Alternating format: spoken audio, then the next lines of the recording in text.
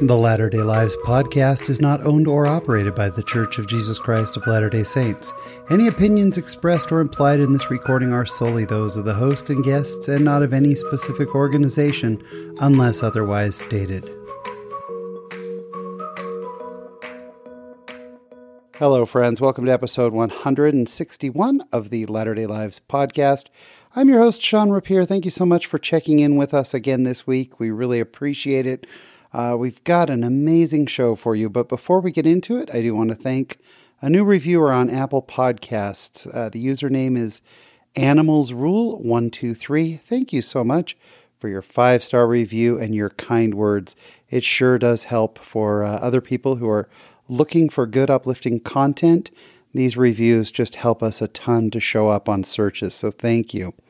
My guest on the show this week, Lark Galley, has lived a life of just so much pain and tragedy and yet joy and love.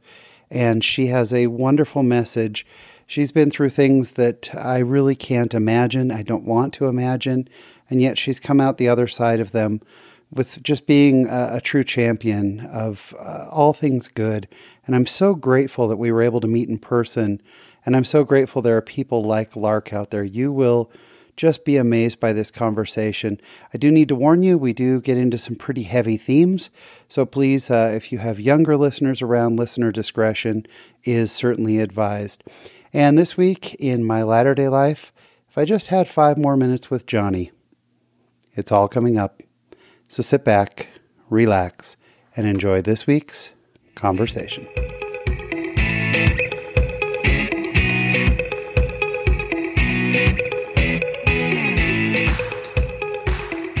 And today, here in the Latter-day Live studios, and we are back to live, which is awesome. It is my pleasure to have here in the studio with me someone who has been through such tremendous pain and yet is taking that pain and turning it into something positive in the lives of so many. Lark Galley, welcome to the show. Thank you, Sean. I appreciate it. I'm so glad to meet you and so happy that we connected. Your story is a story of a lot of trauma, and we're going to get into that. But we want to get to know you first. So tell us a little bit about where you're from, where you grew up. I was born in Utah and moved all over. I went to a different school every year of my life. And it was because my father was just this adventurous spirit and always finding this adventure. Unbeknownst to us as children, he was undiagnosed bipolar. He wasn't diagnosed until he was in his 50s. And so there was a lot of instability. And yet, because my father could often be very fun and engaging, I always thought we were having an adventure. As an adult now, we have some bipolar running in my family. There were things that now we can look back and we didn't see it at the time. Part of it was that this was the 70s and 80s and bipolar wasn't as understood. But also part of it was, that's just how they are. Are you able to look back and see some things now that make you go, oh, okay, I understand? Exactly. And then my father actually inherited this bipolar mental illness from his mother, who inherited it from her mother. And it affected a lot of her family, my couple of aunts and uncles, several of my cousins. So it's quite pervasive, even though it wasn't talked about for a long time. But I look at a couple of my nephews, and I'm like, oh, yeah. Raging, issues just all over the place. But looking back at my father now, I can now see why he was really excitable at some times, and other times he would just be really quiet, and he was always searching for something to sort of fill that emptiness and to take away the demons, I guess. Sure. And was your whole family Latter-day Saint? Yes, up until we moved to Tennessee when I was 6 years old, and we came into a very small city. We were in a branch, 45 people in the branch. My family was 9 of those, so I was the oldest of 7 kids. The last 3 are identical triplet girls. Oh, my goodness. When they were born, I was 5, so think of 7 kids age 5 and under. And my mom was just a trooper. She just rolled with it. Wait. Yes. 7 kids, 5 and under. Triplets. The last 3 were triplets. Oh, Lark, I can't even imagine. So 4 kids in diapers. Oh, That's a lot. So, but you know what? We just thought it was normal. So when I was about 7 or so and the triplets were 1 and 2, I'd put them in my little red Flyer wagon and haul them around the town. So this little teeny town in Tennessee. And people would come out and look at them, and they're in their matching snowsuits. And I just didn't understand why people were so excited, because in my 6 and 7-year-old mind, I'm thinking, don't you have a set at home too? I love that. Now, you say that you were active and your family was active until that point. Was that a shift? That was a big shift. It came out of nowhere. Probably part of the reason my dad moved us across country, and he just stood up in testimony meeting and said, "This is who I am. This is my family, and you'll see them, but you won't see me." And it shocked my mom to death. That was your mom didn't know that was coming. Not a clue. Nope, not a clue. And he did it in a testimony meeting. He did, yeah. It was awesome. That was just one of many times he felt compelled to stand up in testimony meeting and just like say stuff that was weird. Which you're describing the nature of bipolar. Yes. I mean, that's the nature. Yes, and we look back, especially like as a teenager, and he would come occasionally to church on testimony meetings, so he could stand up and say things that were just outrageous. And of course, you know, as a kid, you just want to crawl under the pew and die, right? Yeah, that must have been so hard for you. Did it ever make you not want to go to church? Not want to go to church. I just thought, oh, I hope these people understand that my father is really strange. You know, we talk about strange, but now here it is. Not so much that I didn't want to go to church. It's almost that I wanted my father to not come to church. I wanted him to stay home. Right, because maybe his motivations for being there with you. Yes. Yeah. Oh, Lark, that is really tricky. What were you into in high school? And by the way, where you moved around a lot. Yes. Do you consider Tennessee home? Do you have a home base or no home base? In the last 25 years, I've lived in South Jordan. And so actually I consider that my home. But before then, I didn't have anything. Even, you know, when your college asks you to put down a hometown, I didn't have a hometown. I had nothing. So I just had moved. Tennessee was between ages 6 and 12, and even a year and a half of that, I was half of the year where I was in Arizona, and the other half of the year, another year I was in Southern California. And it had a lot to do with, during those years, my parents would, they would argue, they would have issues, and I think it had a lot to do with my dad's bipolar.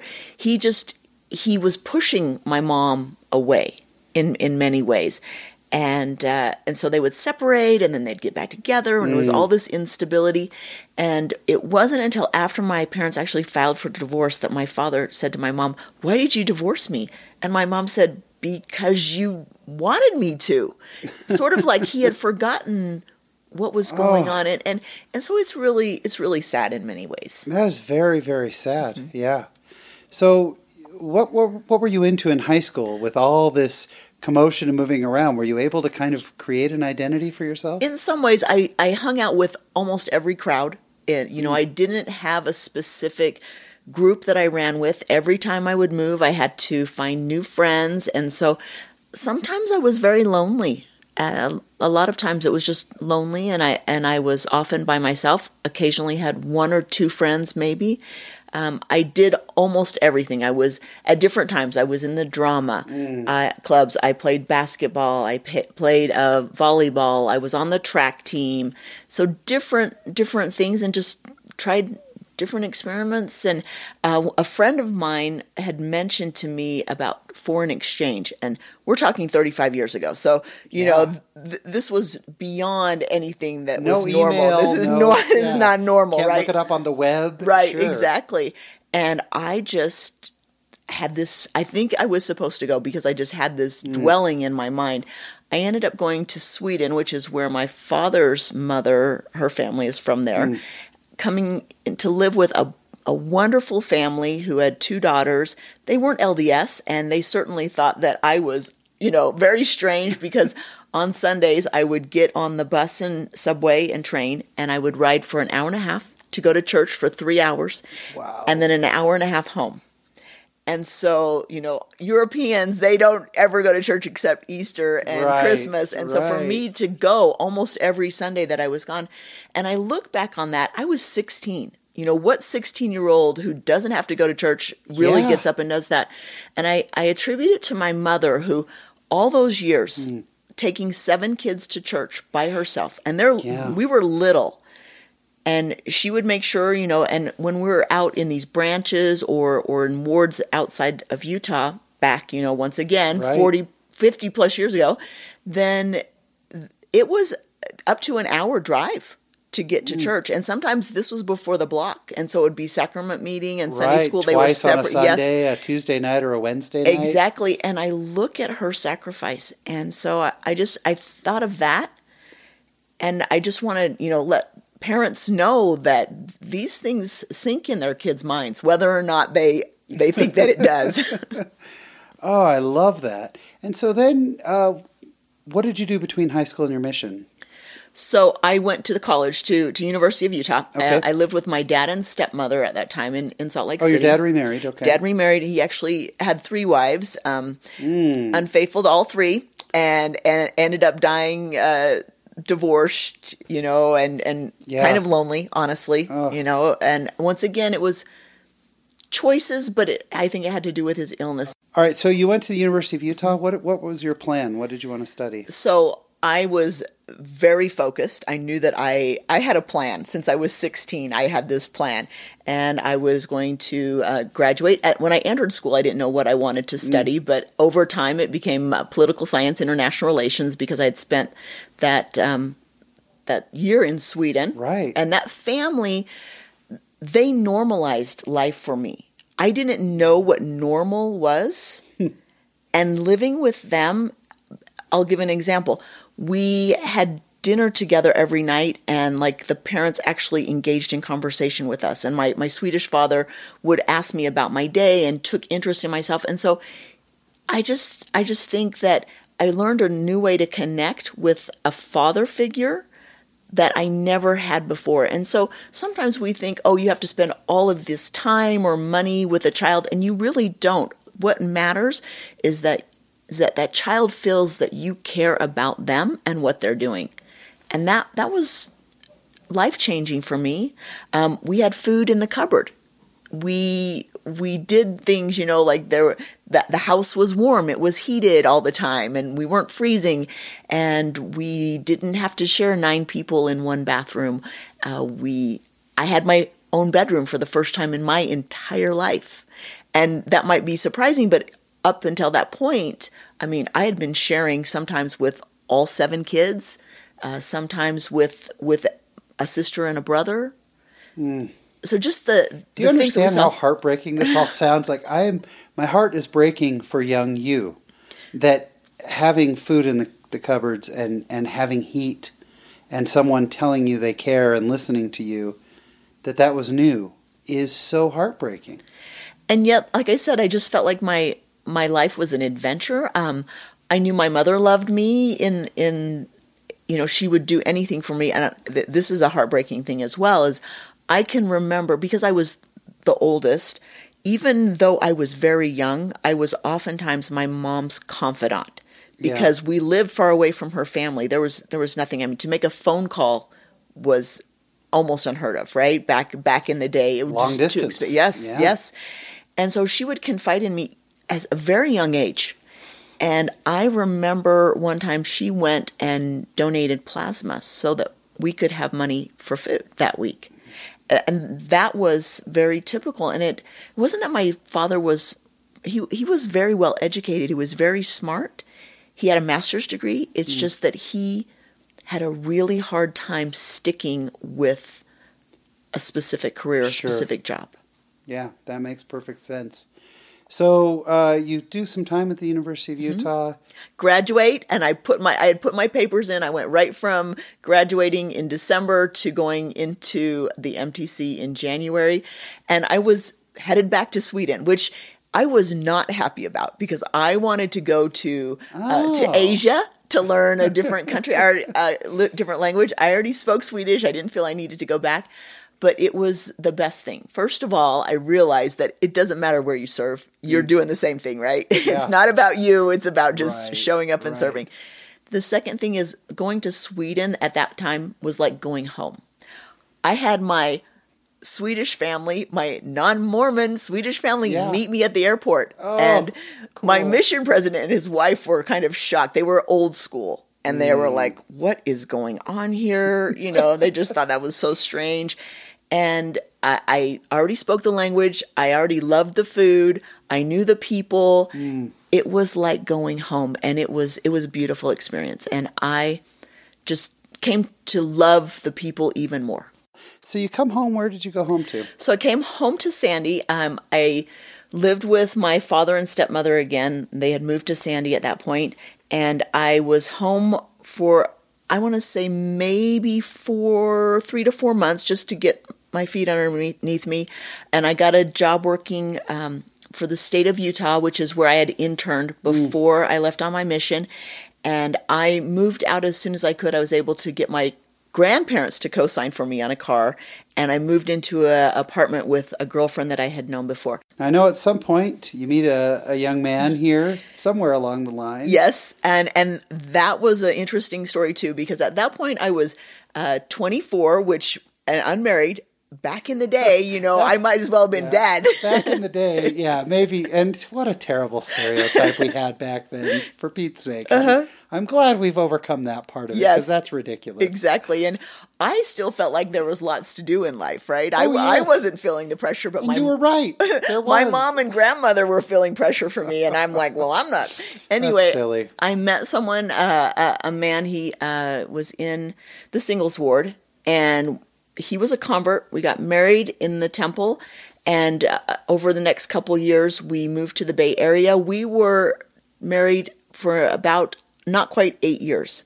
And what happened there was, once again, completely blindsided to me. We moved from my career to San Francisco. He was a flight attendant for United Airlines. He was Portuguese, and he spoke Portuguese, so he would fly to Brazil, that was his leg. And I thought our marriage was good. He was gone a lot, but when we were together, we would read scriptures together as a couple. We would pray as a couple. We would attend the temple regularly, go to church together. I thought we were good. And we had been trying to have a child about 3 years, nothing happening. And I was devastated. Just, hey, isn't this righteous? Isn't this happening? And nothing happening. And finally, I get pregnant, and I'm very excited. He comes home from one of his flights, and I said, I'm so excited. We're pregnant. And he just said, I don't want to be a dad, and I don't want to be married to you. And I had no idea this was coming. Nothing. Oh, my gosh. Yes. Lark. I know. So, this is just... Here you are pregnant. You're giving him the best news ever. Mm-hmm. I don't want to be a dad, and I don't want to be married to you. Yes. And we were together a few more months. I was devastated. I was saying, can't we work this out? What's going on? And as my counselor said, it takes two to be married, and he basically just picked up his stuff when I was 6 months pregnant, packed his stuff, and left. And this was before, the whole cell phone era. I had no way to get in touch with him. I had no idea where he went. He just was gone. So I had my baby and moved back to Utah because I said, I'm not doing this single mom thing all by myself away from my family. And so I had my mom and stepdad move in with me because I just needed help. And just kind of struggled through that and to figure out and pick up the pieces. And I was an emotional wreck. And I will say that if it weren't for that child, I probably would have wanted to end my life. Because, in the church, we are taught eternal marriage. That's all that matters. Yeah. And when we come from that perspective of, hey, if you screw this up, what point is there in going on? I felt like my entire foundation had been pulled out from underneath me because here I had been active, trying to do what was right, and there's still no guarantee, right? Got a divorce, and then I said, okay, Heavenly Father, I know I'm supposed to have a spouse, a husband. I know my daughter is supposed to have a father. Mm-hmm. And there's some things that I know that I just know in my being. And I knew this, and I saw this picture of the three of us in my mind, and he had this smiley face because I didn't know what he looked like. And I was looking for direction. And then I got it. And that direction was a direct prompting to me that said, put an ad in the classifieds. Whoa. And I was like, you have got to be kidding me, because it's one thing to do like online dating, right? But back in the day, the classifieds, you had to be like pretty desperate. That was how I took it. And for our younger listeners, the classifieds was in the newspaper. It was called the personals. Yep. The section was the classifieds was the personals, and there was women seeking men or men seek. This sounds so antiquated. Oh yes. We're not that old, but I remember very well. Yes, and you'd pay by the word. Yes. And you would put this ad that here's what I'm looking for. Exactly. So tell us about your classified. So it was so funny. It's like so embarrassing, but I love this so much, Lark. This is my favorite thing. But we were set up by God, and that's all I can say about that. I just said that I was a divorced, and there's these acronyms. It's like D for divorced, W for white. Yeah. And I was well-educated, professional woman. Because you paid by the letter. Yes. You had to pay by the letter, so you did as few small letters as possible. Right. And that I was well-traveled, I was professional, well-educated, and that I had a daughter. A young daughter. I had dark hair and green eyes, right? Because you have to put all those things. And I put that in there, and he was the first one to call. And I had several people call, and I realized very quickly that you can't date everybody out there, right? Because that's confusing, and that's not good either. But our first date was in April, and I found out that he was also a convert, born and raised in New Orleans, and was Catholic, but had converted.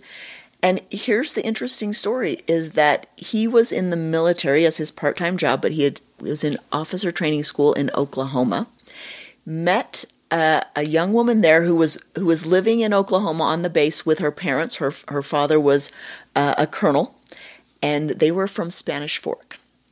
He ended up, my current husband, Stephen, ended up marrying, over time, marrying this young woman who was from Utah, inactive LDS. They lived outside New Orleans near his mother, and he felt that religion was important. So whether they went to the Catholic church or the Mormon church, he didn't care. But they would go every Sunday. And he, a Catholic, would take her to the Mormon church because that's where they decided to go. They would go, and he told me this, that she would show up in her short miniskirt, and they would go to church.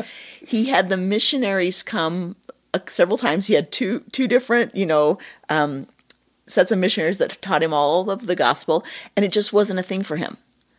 Until after a couple years of marriage, his wife graduated from school down there and said, I'm going home to mama. And suddenly, he had his wake-up call. And I have to give him credit for this. He was really committed to his marriage. He said, okay, I put his house up for rent, quit his job, got a job in Utah, and moved up to Utah to try to work it out, which it didn't happen, did not work out. But during the time that he was up in Utah, he shows up in a ward, and the bishop is so excited. He wants to give him a calling, calls him in and says, hey, would you like a calling? He goes, well, do you think I should be a member first? So once again, he gets another set of missionaries, and he gets baptized. And it didn't work out with the wife, but he's in Utah. I'm back in Utah. We live within 2 miles of each other. Oh, wow. And we never would have met if I hadn't put that classified ad, because he had no family, no real friends, no network. His idea was the classifieds. That's where you would date, right? That's what he thought. I love it. And that's what I was told. And so, we've had our ups and downs, and you can imagine both our spouses left us. And so we both have very fiery type personalities. I'm sure. But it's sort of the path that we needed to take to get together. And wow. And then how many children do you have together now? So he ended up adopting our oldest daughter, Sky. Wonderful. So we had to be married a year, and then he officially adopted her. He's the only father that she's ever known. That's all she's ever wanted. She knows she's adopted. She knows the whole story, but that's it. And he and his mother, his father had died by then, but he and his mother took on my daughter like there was like it was his own biological. You would never know the difference. She even looks like him. It's kind of so weird. And then together, a couple years after we were married, we had a son, Christian. Mm-hmm. And then we had another daughter a year after, Victoria. And Victoria is a testament that you can get pregnant while you're nursing. Oh, my. And I had such a hard time getting pregnant with the other two that I really didn't think much about it. And she came, they were 13 months apart, and that was kind of shocking. But they've been a joy to us. And then just over 3 years ago, my husband got a call about 3.5 years ago from a young man, 27, in Louisiana. And he said, "I think you're my daddy." What? Lark, your story has so many twists and turns. It does. Wow. I know. I feel like this could be like a soap opera. And it was. Stephen was his daddy. Remember, Stephen grew up totally different, right? Right, of complete course. different set of way values and the way that they work. But 27-year-old son, not only that, but this son was married. He had 3 daughters and a boy on the way. And I will tell you that has been so wonderful, and it's been a huge blessing because, some people might look at that and say, well, shocking, how could you accept that or whatever? And I'm like, you know what? I see God's hand in him bringing this family to us. And I told Stephen when this happened, because Stephen could sort of deer in the headlights look like, oh my gosh, like how is this going to come out? What is Lark going to think? And I said, you know what, Stephen? This doesn't happen very often in the LDS community. And when it does, most people don't talk about it, right? It's very hush-hush. Sure. And I said, however I address this is how people are going to see it. If I don't talk about it, as the wife, if I don't talk about it, then people will be like, oh, we don't talk about it. But if I come out, and I did that on Facebook, I totally was open and said, hey, we're expecting, we've got an adult son, and this is what happened, and it's like an elf story, people will be fine with it. Yeah. And they were just like, that's amazing. I love it. These are kind of fun twists and turns, some of them that have happened along the way. But about 5 years ago, your life took a huge dramatic turn. We've talked a lot about your father. Yes.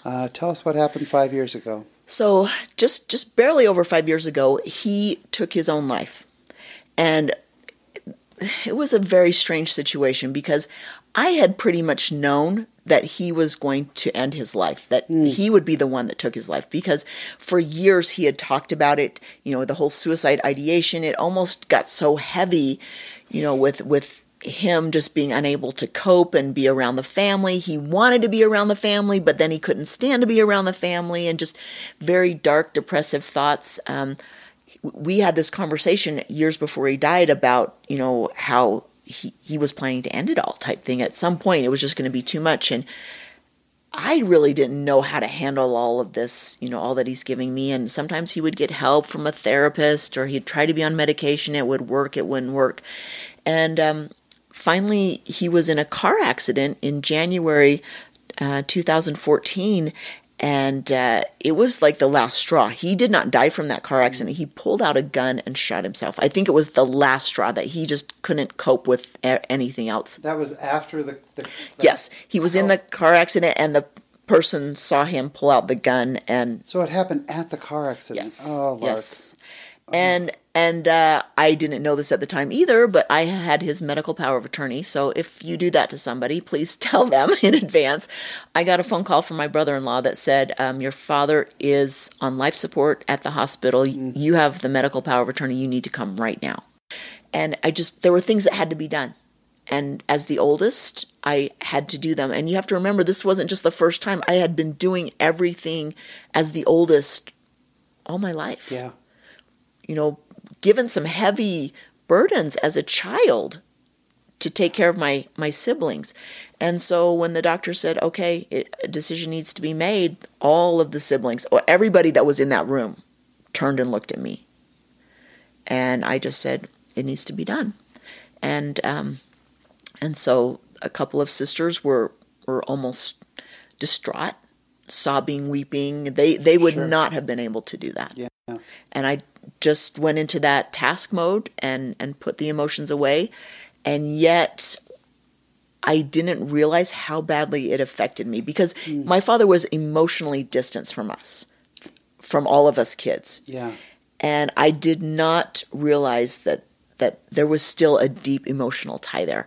And I could not talk about a suicide. My best friends didn't know that he died by suicide. I just said he was in a car accident. I could not physically say that he had shot himself. And so I kind of carried that heavy stigma and that burden, and I couldn't talk about it. I was so embarrassed and ashamed. And what I didn't realize until later is that from that January until May, I went into a dark hole.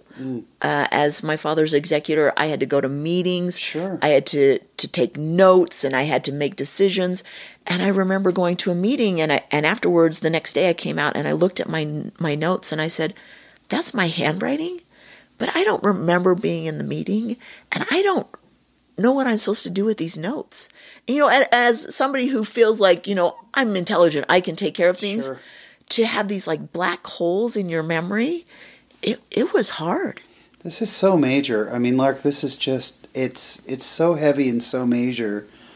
During that time, you know, maybe the first year after, I can only imagine the gamut of emotions that you went through. There's going to be sadness, pain, guilt, sorrow, all these things.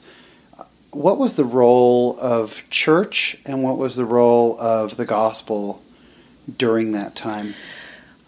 I had to look at it and say, you know, we have such this idea about suicide, and that in the former days that these people were damned. Yeah. And I began to look at it in a different light, and I began to have a lot of compassion for someone who was hurting so badly that they just wanted to end the pain. And they would do it however they could, because that's all that they could think of, is that they were in pain. And this pain wasn't like something where you could go to the doctor and you get sewn up and you get a pill and the pain goes away eventually. This was a pain that went on and on and on for most of my father's life. And I think he just was like, I can't do this anymore. Yeah. I began to have just compassion at a different level and thinking, there's so many things we don't know about God's plan that we maybe need to step back from and not say that we're the judge. Yeah. And thankfully, you know, I think culturally we're coming around to that pretty fast. Yes. Getting, having members of the Quorum of the 12 talk openly about mental health from the pulpit during General Conference. We couldn't have imagined that 20 years ago. No. You know, when Elder Holland did that, it began to be like, oh, we can talk about this, right? Right. And then Elder Renlund talked about suicide. He did that in a film that the church did that was released. You can Google that. That was very healing for me. I bet. So this is, you know, and I can't imagine this happens in succession with an unimaginable tragedy. I want to talk about Christian, but I want to talk about Christian first before we talk about what happened a couple of years ago. Tell us about Christian. So Christian was my son, who was very alpha male. And in the household, his idea was that Dad was the top pinnacle, and he, as early as 3 years old, was the next in line. Oh my, that's a handful. And so he and I argued probably almost every day of his life. He was a very difficult child for me. He was brilliant. And by the age of 6, he could argue like a seasoned attorney. And he could tell me why I was wrong and he was right. And usually he was right. Like, usually Mom was wrong after he laid out his argument. But, you know, I was exhausted. My husband had been deployed to Afghanistan at that time.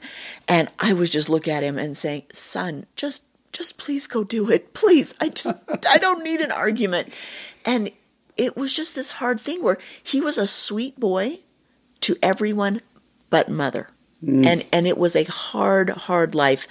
And I remember when he was 15, almost 16, right at that age, he's going into be a sophomore. And I'm walking down the hall one afternoon, and I am thinking about my favorite subject. And that favorite subject is how this boy is causing me so much problems, and how he is the source of every problem in my life. Oh. And I got another prompting by God, that let me know that he's not the problem, you are. Whoa. I stopped in my tracks and I was like, well, I don't know how that can be because I'm the adult and I'm perfect and I know all the right answers. Right. And then I had this picture open up in front of my eyes. And it was a picture of me and this boy Christian in the pre-existence. Mm. And he said, Mom, you are going to have you're going to have a hard time being Christ-like.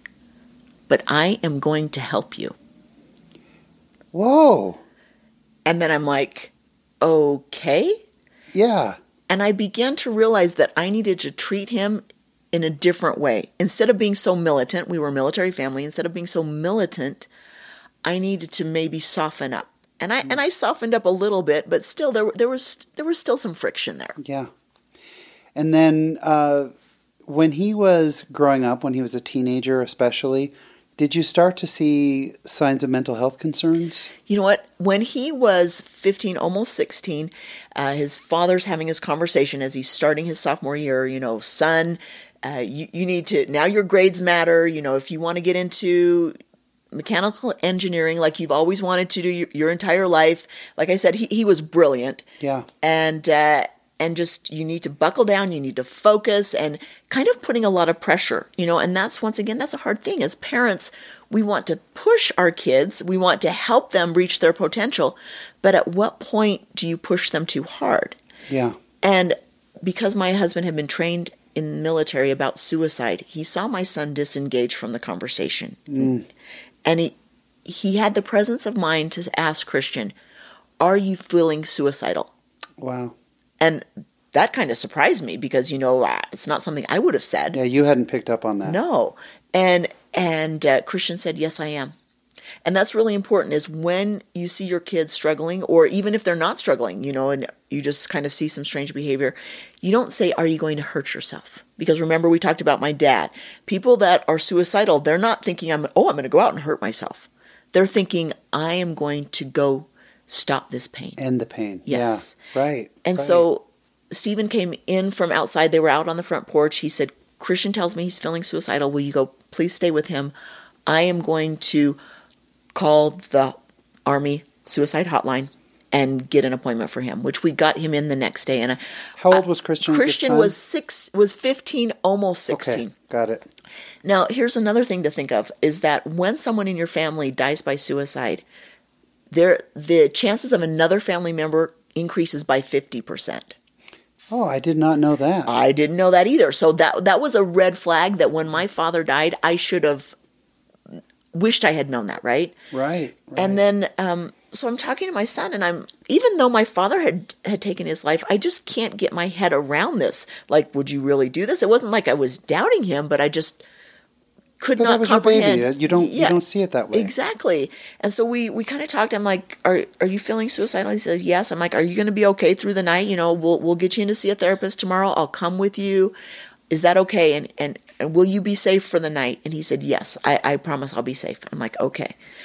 And I took him the next day and took him into the therapist, and they talked and found out that he had a plan, which once again shocked me. And here's the thing, that you can have a plan for a long time. And when you see somebody that's suicidal and they're kind of down and then they start to feel better, it's because they've come up with a plan and they're ready to execute it. And so they're feeling better, not because they are better, but because they have an out. They can see the end. Yes. Ugh. And here is one of the largest regrets that I have. So I took Christian to the therapist every week for 2 months. He then told me as a 16-year-old, Mom, I'm good. We're fine. I'm doing all better now. And I took him at his word. Never thought to have another conversation about his mental health after that. From the time he was 16 to 19, I never thought about it because he seemed okay. He was still, somewhat argumentative with me, and we got through some stuff. But he was active. He had social life. He had hobbies. Yeah. He was going to the University of Utah in the mechanical engineering program, what he had always wanted to do. He was not a kid that you would look at and say, oh, yeah, that's the kid that's got problems. But here's the one thing in talking with other parents who've lost a child, these children, they're empathetic. They feel things more than maybe other people do, which makes their emotions harder to handle. They're taking on everybody else's emotions. And because of my father's bipolar, I would always watch my kids for any signs a little bit more. And I didn't really see that. But in looking back, I used to joke that my boy was more sensitive than my daughters and wasn't that funny. And now I realize that wasn't a joke. That was actually a sign, that when somebody is more sensitive, that they could have a tendency to feel pain more deeply. So this leads to 2 years ago, and your son does take his own life. He does. And once again, like I said, that came out of the blue because So there was nothing leading up to this that you can remember? Nothing that we would have identified as, oh, there it is. What happened was he came home late, like 11 o'clock at night on a school night, which was totally typical. He usually stayed at the lab, and trying to all this math and science that he was taking, and he would study. He was trying to understand what was going on. He came home that night at 11, and my husband happened to be up, and once again, my husband thought this would be a great time for a parent-child teaching moment, right? Which the nighttime is never the best time, honestly, right? For just about anything. No. Sure. There were 3 things I think that happened that all came together that night. And once again, it's just like the last straw, like my father, right. The last straw. Christian had been in a car accident 2 weeks earlier. There was the big snowstorm in the spring. He's 19. He's driving his hot rod car. He gets too close and he ends up rear-ending someone because of the snow. And so he's having to take care of that. We're kind of giving him some tough love, and that you need to work with the insurance company. You need to take care of this, and you need to come up with a deductible, which he had the money in the bank. So, but still, that there was that. So he was kind of dealing with that. And my husband pointed out that with that and the speeding tickets that he had earlier, he was probably going to lose his license, which he would then need to make alternative plans to get from South Jordan to the University of Utah, right? Not impossible, but... No, but that's a burden. But yes, it's just one more thing that he's kind of thinking of. And then it's now midterms, and spring and fall tend to be a higher time for suicide. And when students, it's oftentimes around the midterms. And my husband said to him, "What are your grades? You've been hemming and hawing about this for the last couple of weeks. You're not telling me. I need to know. What are your grades?" And Christian said, I'm struggling. Classes are getting harder. I'm getting B's and C's, and it's harder. And then my husband said, well, we help you out financially, but if you drop, those grades drop, then you have to, our carrot is that you have to now come up with more money, right? So if you keep your grades up, then we'll pay more of it. And so my husband said, well, you'll have to work through the summer, and you'll have to come up with, X amount of dollars, thousands of dollars to then pay for this, which he could do. It wasn't impossible. This is all very reasonable. I mean, this sounds like every conversation every parent has. This is not out of the ordinary. And that's the thing that's hard, right? Yeah. As parents, we're like, well, how do you know if you've pushed too much? And then I think the fact that Stephen and Christian were best friends. They were very close. And I think that Christian felt that he had let his father down. And I think he just was like, why keep going? Why keep struggling? Why continue? Yeah, keep disappointing you. Yes, I just can't do it. And Stephen and I both have concealed carry, and our children have been raised around guns. They know how to use guns, and he was 19. He was old enough to carry his own gun if he wanted to. Yeah. And my husband went to bed, and Christian went and got the gun, and did not go to bed that night. And we did not find out until the next morning. I went off to teach a class early in the morning, so I didn't know anything was wrong. And I'm in the class, and a police officer comes to tell me, and I couldn't believe it. I was in denial. I was like, you've got the wrong family, this is a terrible joke, you're wrong. And my husband was the one who found Christian. Oh. And my husband is a battle-hardened Army colonel. Up until that point, I had seen him cry twice in our 21 years of marriage. And one of those was when his mother died. My husband cried for 3 days straight. His heart was broken. Yeah. What does the first week look like, Lark? What's that? It was a lot of denial. There was anger. I will admit that. There was anger towards my son. I couldn't cry for a week, me personally. Here's my husband sobbing 24/7, and I can't even cry because I'm so angry with this boy that we had struggled. Our relationship had struggled. And the one good thing I thought about it was that at least we had a conversation just a couple weeks before where he and I went out to dinner and we were able to have a very honest conversation. It wasn't until a week after he died that I saw a picture of him when he was 6 years old as my little boy, that I broke down and sobbed. And I cried for this little boy. Yeah. And we went to the funeral home to find a casket, to do all these things that as a parent you never think you will do. Yeah. And just the shock, and I immediately wanted to go where I had gone with my father. Don't want to talk about it. The stigma, the shame, this is awful. How can I ever recover? And I felt myself sinking into that black hole. I felt myself spiraling down. And I realized that if I went into that black hole, when I came out, my husband might not be there. Yeah. My other kids might not be there. Because they were a mess. We were all just struggling. Where did this come from? How did this happen? Why didn't we see it? Yeah. And I was the one that sort of had to hold us together. And I felt like I was carrying the whole family, which was really hard. And I had to rely on my relationship with God that I had developed through those years of infertility, through the years of being abandoned by a first spouse and not knowing what would happen, but having to completely rely on God. And when that happened, the thought that came to me, we were talking about Gethsemane, but earlier, the thought that came to me was the line about Jesus is a man acquainted with grief. And I just thought, a woman acquainted with grief. I mean, my life, Lark, your life it's been crazy, and it's in many ways it's just been so hard. And yet, I look at how God has intervened in my life to bless me and my family, and like I mentioned about our son Caleb from Louisiana, he and his family came into our life about a year before Christian passed away. They were involved in our lives enough to know Christian, and after Christian passed away that day, Stephen said, I need Caleb to be here. And Caleb flew up for the funeral.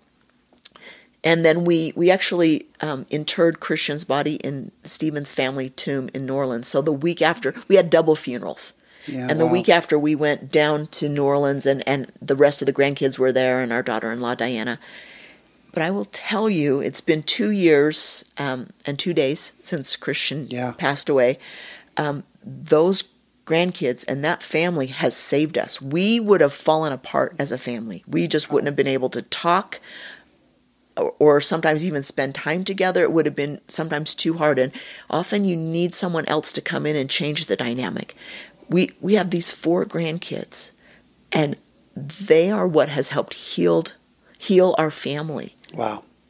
Then I also felt prompted from some friends who called me and said, my child is struggling.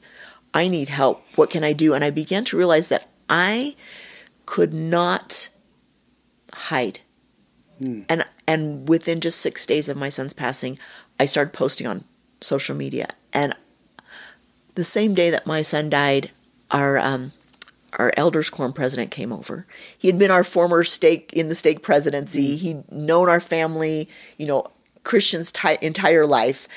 And he came over to give a blessing to Stephen and me. And he gave Stephen his blessing, and then he gave me my blessing. And he gave this blessing of comfort, and then he stopped. And he said, Lark, you have a very important work to do. A very important work to do. And I'm thinking work? You know, I didn't know. I'm like, that's so inappropriate. You know, I don't know what you're talking about. Well, within less than a week, I knew what that work was. And I have completely dedicated myself to talking about suicide prevention. How can we heal our relationships before it gets to that point? Trying to wake parents up to the reality that it's a reality. Yeah. Don't be like me. Don't think, oh, it's out there. It's not in my home, because it absolutely can be in your home, and you don't even know that there are problems. And I just feel like it's my calling. It is all that my life is dedicated to now. And so this leads you on this journey, and in a second we're going to talk about this beautiful book that you brought me, that I have sitting in front of me. But I have a few questions for our listeners, and I say for our listeners, our main listener being me. These are questions that I have. Sure. First of all, you know, when there's a tragedy, and I don't know that there's a greater tragedy than suicide. It's on a different level. It is, because there's so many unanswered questions. Right. What could I have done differently? The grief, the guilt, the regret. Right. And when someone gets cancer, you don't think, I could have prevented that. Suicide has so many questions, way more questions than answers. But in any time of grief, what was helpful? I feel like when I see somebody go through tragedy and trauma, especially on this scale, I don't know what to do. I freeze. You've been through this. What was helpful from friends, family, and church members? You know, just to know they were praying for us, because a lot of times they really couldn't do anything. Our ward was amazing, and we felt so much love and acceptance. There was no judging. There was no comments about, oh, your son's going to hell. You know, nothing like that. They would share stories with us about our son, of interactions with him, and that brought me joy to remember him. They would write us cards or drop some things off, right? They provided us with meals. And at first, we didn't want to take meals. You know, we're the family. We don't need that. Yes. And they actually forced the meals on us, which in retrospect was good, because we stopped doing everything. We just stopped functioning. My husband lost 15 pounds in 1 week. He lost another 15 over the next 2 weeks. Wow. And we just stopped functioning. If people had not brought us food, we would have had maybe cereal and occasional piece of toast. We didn't care about the things that happen. And so to have people reach out in love and understanding, and just, you don't even have to do anything. You just show up and hug them and cry. Yeah. I think sometimes it creates a paralysis, which is the wrong thing. Doing nothing or avoiding is definitely the wrong thing. I have no doubt that we have listeners who are hearing your story, and maybe one of their children is coming to mind. Or maybe it's a niece, a nephew, a friend, someone in the ward. And none of us want to acknowledge that. None of us want to think about that. But if someone's coming to mind right now for one of our listeners, what advice do you have? How do you proceed this way? So what I would suggest is, if it's actually your own children, right, you can Google free suicide prevention resources. There are several things out there. What's in your community? What can you connect with right away? I would try to find some counseling, something like that. Not just the school counselor, but somebody that, you can actually have them talk to, or find some kind of connection. Don't ignore it. What I would also say is, let's say it's a niece or a nephew or something like that, or a child in your neighborhood. Reach out, send them a text. Hey, I've been thinking about you. You're so awesome. I appreciate you so much. And just knowing that you're here makes me happy, and just something about them so that they know somebody cares. Like I told you about my Swedish father, that he actually cared to ask me about my day and what was going on. That's important. I heard through the grapevine that one of the young women in our ward was struggling, and should have seen it, because it was quite dramatic as a 14, 15-year-old, and kind of started changing the way she did her makeup. And so it was a drastic change, right? I didn't really think much of it. I'm a teenager, right? Yeah. But then a couple years later, I hear through the grapevine that she's struggling. And so when I saw her at church just a couple weeks ago, after church when we were outside, I went up and I gave her a hug. And I said, I care about you. Didn't have to go into anything. Didn't have to say, hey, I hear you're struggling, Yeah. I just looked at her and said, I care about you. It's those simple things. I also love your message, and I can't get it out of my head now. This was at the beginning of the conversation. To say, are you suicidal? Yes. That I think that we are scared Mm-hmm. because I think as a parent, 8 children, what if they say yes? So maybe if I don't ask the question, it doesn't really exist. Let's pretend like this doesn't exist. And I totally understand that, right? What I had learned right before my son died was that we as parents want to put blinders on, and we want to think things, and we want to force the kids to act a certain way. And I had to allow them and have a very open conversation with them and say, I am sorry that our household has been so strict. I would like you to give me some feedback and maybe suggest some rules that you would like changed. One of those rules was, Mom, we don't like you forcing us to go to church every week. Mom, we don't like you forcing us to go to seminary. As an active LDS parent, I don't want to hear that. And they gave me some feedback about some things. And then I talked to Stephen, who was out of town on a work trip. And so about just 2 weeks before my son took his life, we were able to have a very open conversation about what worked, what didn't work, and we could change some rules and allow them a little more agency, right, in what they were doing. And Yeah. And I look back on that and I thought, gee, would I have rather have had my blinders on thinking that, rose-colored glasses, or is it better to know the reality? Yeah. Because the reality is what is real, whether or not we want whether it, right? Whether or not you know it, whether or not Right. you're told it, whether or not you hear it. Right. And it's painful to hear, but then you can do something about it. Exactly. And the other thing is acceptance. We say unconditional love, and yet we hardly ever have unconditional love, especially as parents, right? We want to reward, or we want to give happy smiles and pats on the back for kids that do things the way we want them done. Yeah. And they feel that, and they know that. So can we love without condition? Can we look at a child that's difficult and say, I love you anyway, just because you're you and I love you? And you don't have to do or be anything, and I'll still love you. And instead of being very dictatorial as a parent, I now parent differently. If my child had come to me as a teenager and said, oh, Mom, I got my girlfriend pregnant, or I'm pregnant, I would have blown a gasket. I mean, like, the world would have come to the end, right? Yeah. And now I look at that and think, how would I do it now? Now I would say, okay, you have made some actions, now there are consequences. Or what if a child comes and says, I'm gay? What do you do? Do you just lose it? Or do you say, okay, so now what does that look like for you? Or what are you planning to do? Because they have to take consequences of their choices in certain ways, right? But can we look at a child and say, I love you just because you're you? Yeah. And to create a space and a relationship in which they can come and say, I'm gay, in which they can come and say, I'm pregnant, or I'm in this situation. Because sometimes creating that is the difficult part. It is. And we think we have it because we've known them since they were 2.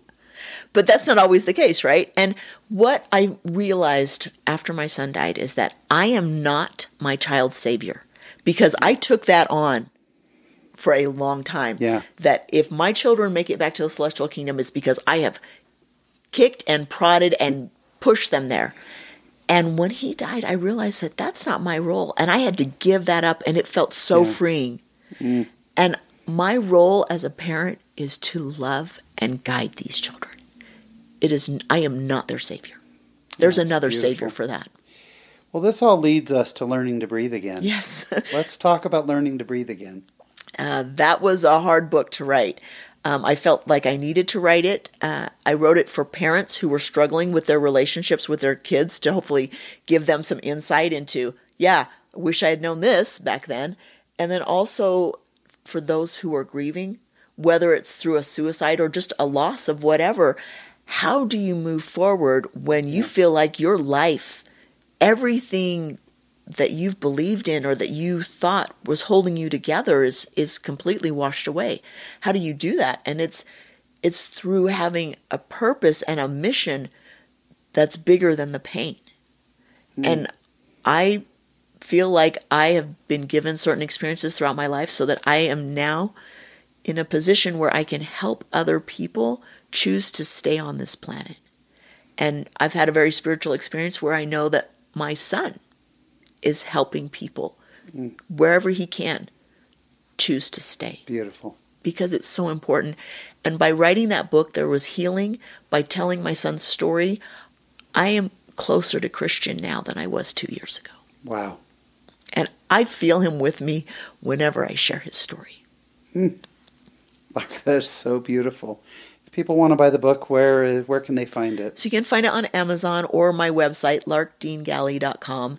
And it's Learning to Breathe Again, Choosing to Heal After Losing a Loved One to Suicide. Yeah. And I highly recommend your website. It's beautifully put together. There are a lot of resources there for people and a great place to get started. These are uncomfortable things for people to think about and talk about, but I think you would agree that let's do it now, not then. Exactly. You know, like I said, we think that it's out there, and it is not. Especially, I had felt such an urgency to get this book out. Such an urgency. Like a pushing from God, like you have got to get it out now. And I see now that my son died in 2019, and I wrote it during 2019 and at the beginning of 2020. And then a year ago, we had the lockdowns. Yeah. People are experiencing more isolation this last year, 2020, and even now, as we're still into the semi-quarantine, right? They're feeling isolated. They're feeling hopeless. Young adults are experiencing huge amounts of suicide. Yeah. There's uncertainty. Now more than ever, we need to have this message. And now I understand why God was pushing me to get this book out so that people could have some insights into what's maybe going on in some of their children's lives. Well, I am so excited to read it and to understand better, because these are things that I think we all need to get our arms around and get our heads around. It's real, it exists, and God bless you for this work, Lark. We're going to wrap things up with the question we ask all of our guests, and that is, Lark, what does being a member of the church mean to you?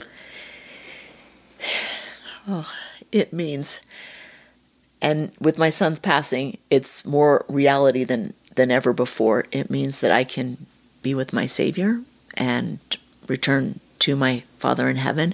It means that there is a plan, and even though I don't always understand the plan, I don't always like the plan, there is a plan, and I can be instrumental in helping our Father and our brother, Jesus Christ, bring more people towards them. Then I have fulfilled my small part in what I was meant to do. Wow. The book is called Learning to Breathe Again. She is a mother, a wife, an advocate now, and she is out there doing tremendous work. Lark Deangalley, thank you for sharing your latter-day life with us. Thank you.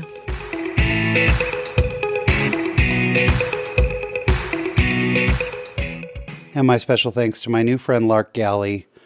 I was so touched. You can probably hear a couple times I was very emotional as we were recording. And to hear her heartbreaking story, and yet all of her faith and her finding joy in this life through everything just gave me so much hope. And I'm just grateful. Please go check out the book. I've started reading it. It is amazing. You will not want to put it down. It's just incredible. So please go check that out. And thank you again to Lark. This week in my latter-day life was an interesting week. About 2.5 weeks ago, I was down in my office in San Diego, and I tend to go there every other week or every third week and just spend a couple days there. Otherwise, I work from home. But I was down there and I was training a new employee, and one of our engineers came into the room.